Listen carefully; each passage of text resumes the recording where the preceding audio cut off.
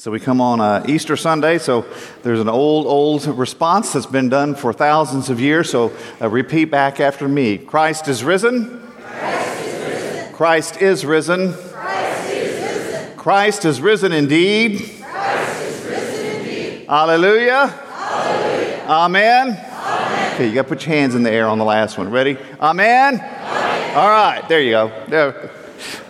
So, you know what? When I was growing up, my dad dearly loved fortune cookies. And every time we went somewhere they had fortune cookies, you know, we all had this big thing where we sat around the table. He'd make us all open them and pull them out and read them to each other.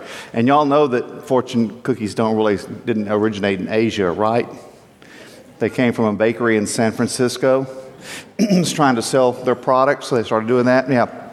Anyway, they became ubiquitous, and my dad thought that was just the coolest thing in the world. And, you know, so you'd open them up and you read them. And, you know, sometimes you open them and you read them, and then, you know, it's kind of not real inspiring. And then I love the ones where they're teaching you to say something in Mandarin, and they use the Mandarin lettering. And I'm going, not helpful. It's just not helpful at all. I have no idea what that says. But a couple of years back, I got one, and I kind of liked it. It read like this: "Among the lucky few, you are the chosen one." That's pretty good, right? And, you know, I got that, enlarged it, put it by my door, you know, kept that around. Whenever I do something, my wife get ticked off at me. Hey, remember, I'm the chosen one. And among the lucky few, that's me. I'm the chosen one. And you know, I'm working that for all I can. And then a week after that, we have 3 deaths in the church, and one of them was a suicide. and I all of a sudden I felt chosen, but not so lucky. Because, you know, everything went dark real quick. About a week after that, I'm at P.F. Chang's down here, and I'm eating, and I opened the fortune cookies the way my dad trained me to do. And there was one that said, "Before you can see the light, you have to deal with the darkness." So I don't know what darkness you brought this morning. Some of you I do, because, y'all really got to me. So some of you I know, but some of you I don't. But on this Easter morning, I want you to know that before you can see the light, you do have to deal with the darkness. Let's pray. Mighty God, we give you thanks that you gather us for this great celebration, that you bring us this great news, that you shine light into the midst of the darkness we live in, and we ask that you illumine our minds and our hearts and our spirits with the light of your presence. May the words of my mouth, may the meditation of all of our hearts be acceptable in your sight, for you are our rock and our Redeemer. Amen. So we're going to begin this morning with a very familiar passage of Scripture out of the Gospel of John. I'm going to remind you, in John's Gospel, light and dark always mean more than just light and dark. I mean, it's not just time of day. Light and dark tells you if you're in the dark, like we say it a lot, you're in the dark. You don't understand. You don't have mental or emotional or spiritual understanding of something. And if you're in the light, then you do understand it. So John begins by telling us early on the first day of the week, while it was still dark, you know, sun hasn't come up, but he's also telling you people don't understand yet. While it was still dark, Mary Magdalene came to the tomb and saw that the stone had been removed from the tomb. So she ran and went to Simon Peter and the other disciple, the one whom Jesus loved. Now, in John's gospel, when you see that, that's always a reference to John. You can do with that what you want, but the one whom Jesus loved, that's how he always refers to himself, and said to them, "They have taken the Lord out of the tomb, and we do not know where they have laid him." Then Peter and the other disciple set out toward the tomb. The two were running together, but the other disciple outran Peter and reached the tomb first. He bent down to look in and saw the linen wrappings lying there, but he did not go in. Then Simon Peter came, following him, and went into the tomb. He saw the linen wrappings lying there, and the cloth that had been on Jesus' head, not lying with the linen wrappings, but rolled up in a place by itself. Then the other disciple who reached the tomb first also went in, and he saw and believed, for as yet they did not understand the scripture that he must rise from the dead. Then the disciples returned to their homes, but Mary stood weeping outside the tomb, and as she wept, she bent over to look into the tomb. So the first piece of dealing with the darkness so you can come into the light is you have to show up. You have to be there. I think it's interesting that when things are going really great in life and everything's going, we say, me and God, we're really tight. Me and God, we got this thing going on and it's all good and all that kind of stuff. And then as soon as something goes wrong, it's, God abandoned me. God forgot about me. God betrayed me. Now, unless my memory is wrong, we were the ones that decided to disobey in the Garden of Eden and caused ourselves to have to leave the Garden of Eden and go out into this world where God told us, you're going to eat by the sweat, the anxiety of your brow. Life's going to be tough, but I'm going to be with you. And God warns us that there's going to be hard times, but God is with us. But our tendency is, as soon as we come to the darkness, our tendency is to say, oh, no.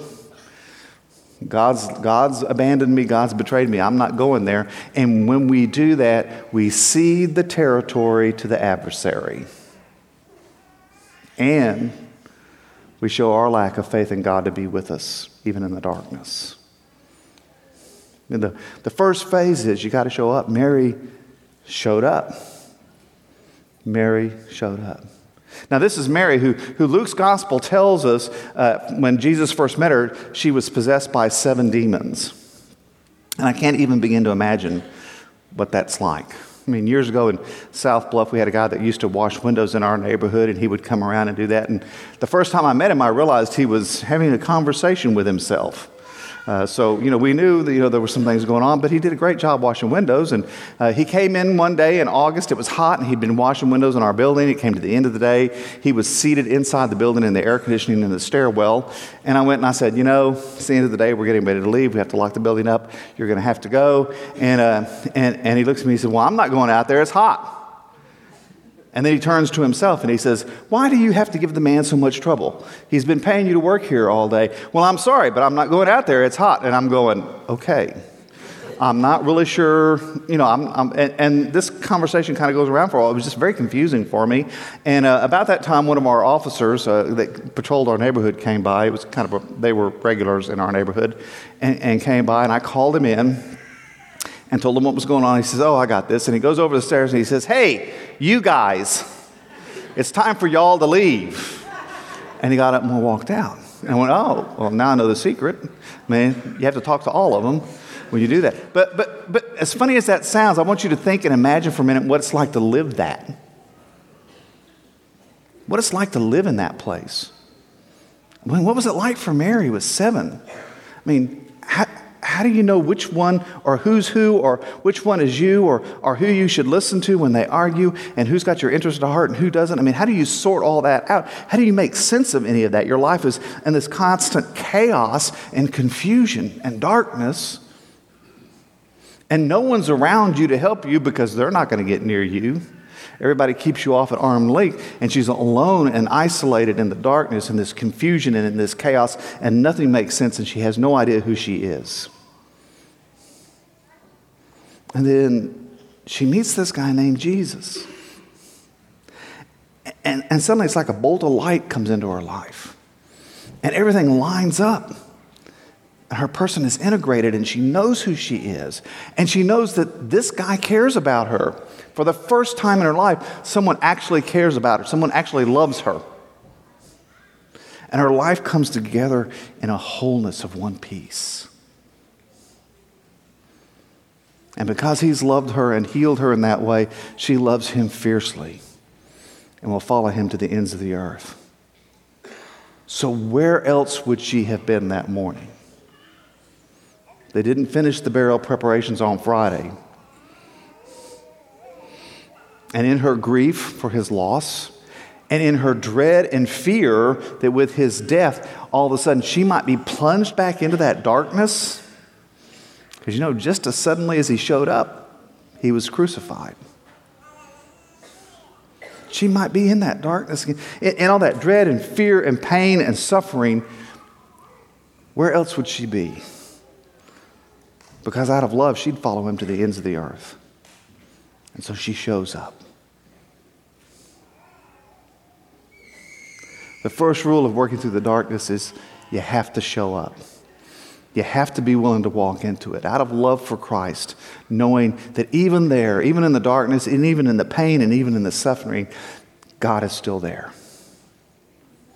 You have to show up.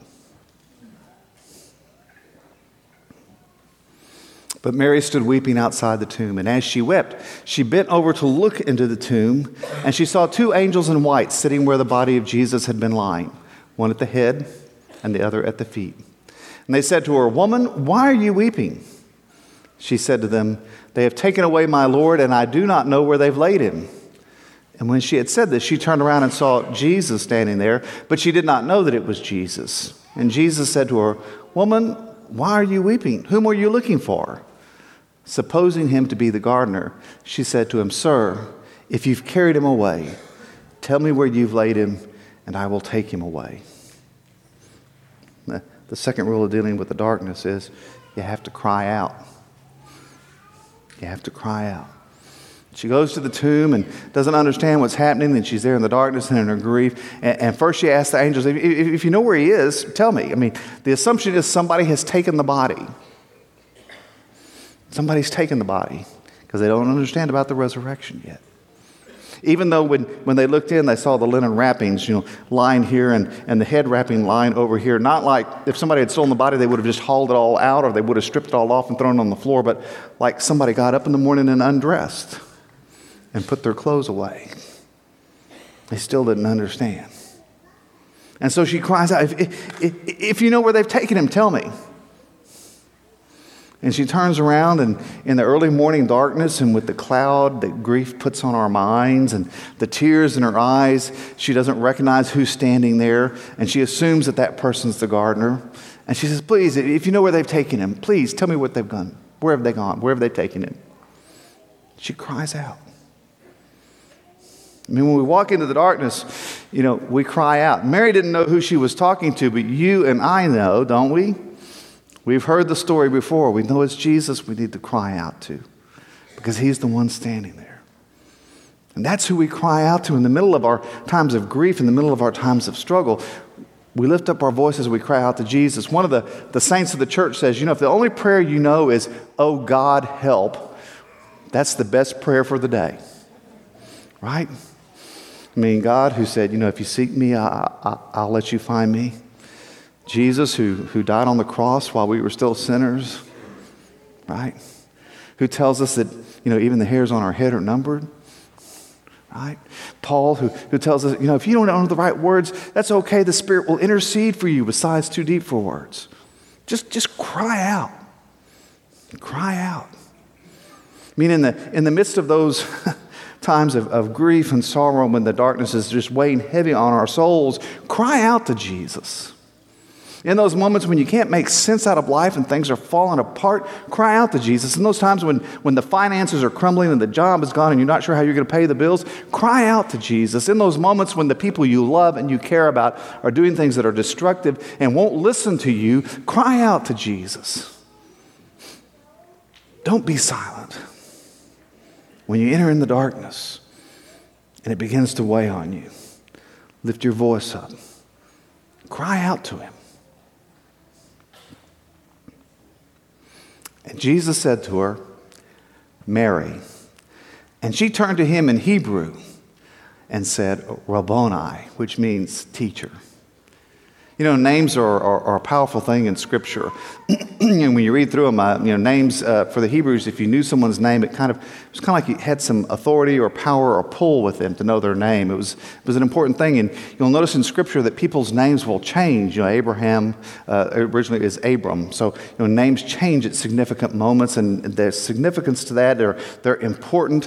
When Moses asks God's name and God says, "I am who I am," that name that becomes Yahweh. I mean, Moses, God's basically saying, you don't get to have authority over me. I have authority over you, because names are important. And there's a piece of us that gets that. Still, we kind of instinctually know that, right? I mean, if you're in a big crowd of people, lots of folks in the room, blah, blah, blah, talking and everything, and somebody says your name, you hear it, don't you? Right? It jumps out. I mean, your brain filters that out. Whoa, you need to listen to that. That's your name.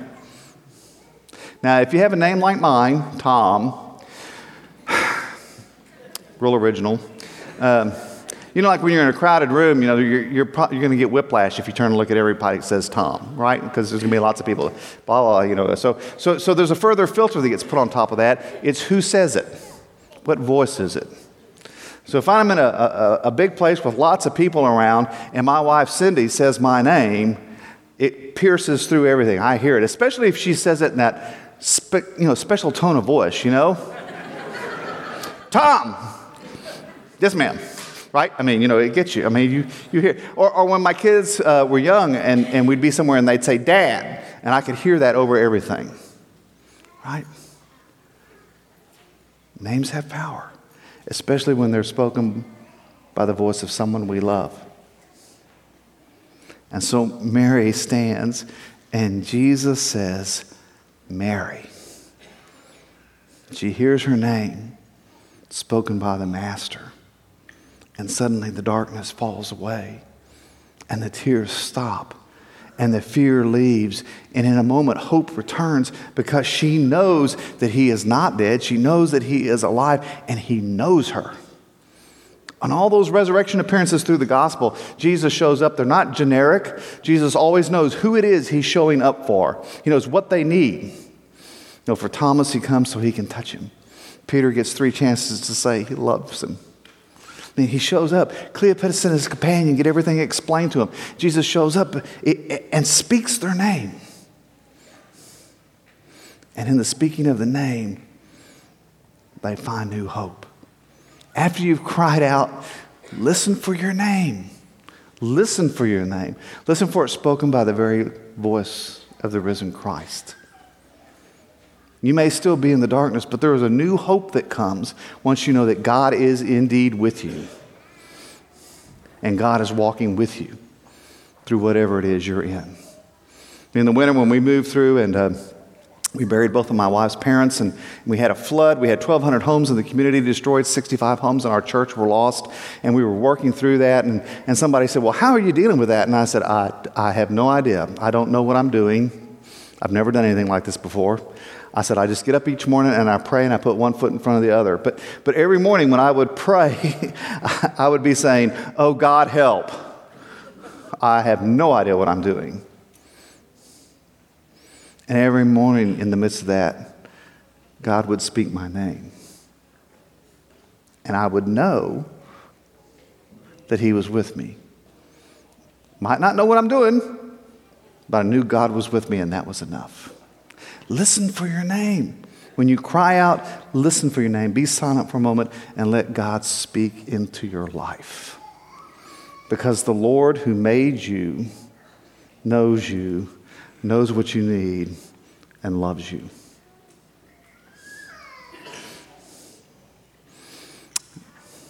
Jesus said to her, do not hold on to me because I have not yet ascended to the Father, but go to my brothers and say to them, I am ascending to my Father and your Father, to my God and your God. Mary Magdalene went and announced to the disciples, I have seen the Lord.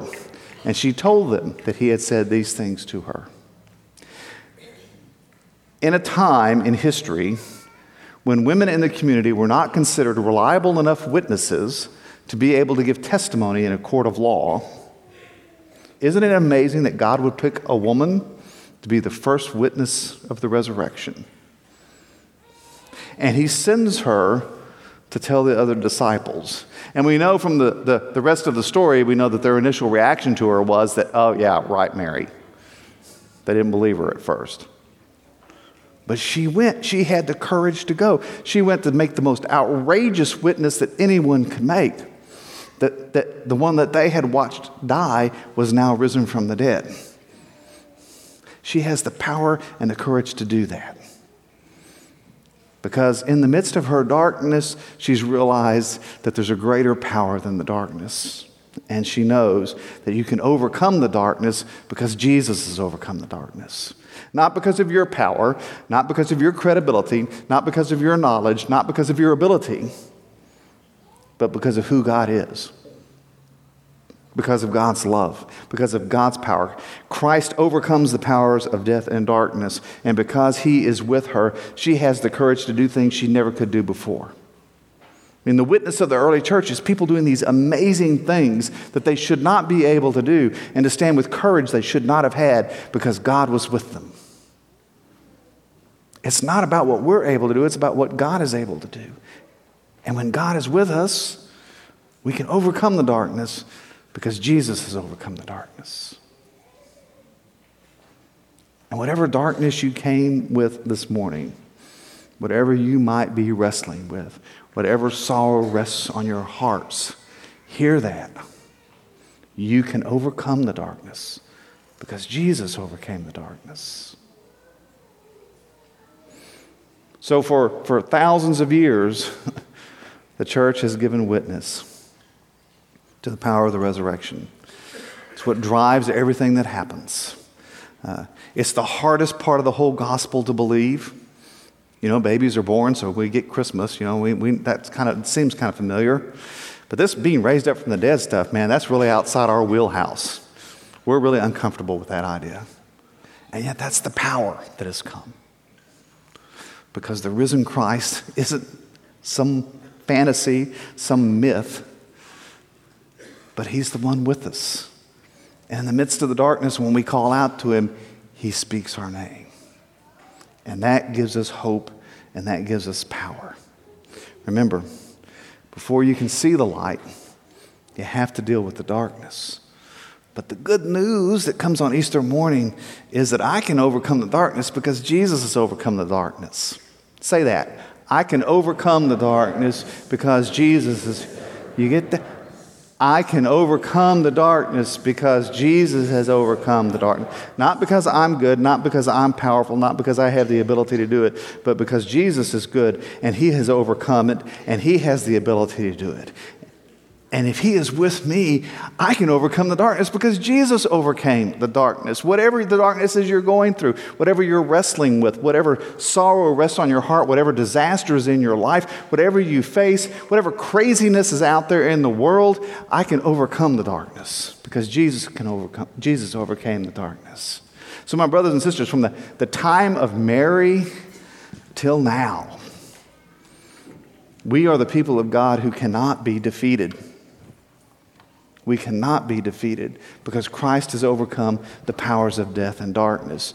We can't be stricken down. We can't be quit. We can't be overcome. We can't be shut down. We can't be destroyed. We can't be defeated because Christ has overcome the powers of death and darkness. Whatever you face, whatever challenge is in front of you, whatever sorrow you bear, know that you can overcome that darkness because Jesus has overcome it. Claim that victory and know that you cannot be defeated because Christ is risen. Christ is risen. Christ is risen. Christ is risen. Christ is risen indeed. Christ is risen indeed. Hallelujah. Hallelujah. Amen. Amen. Amen.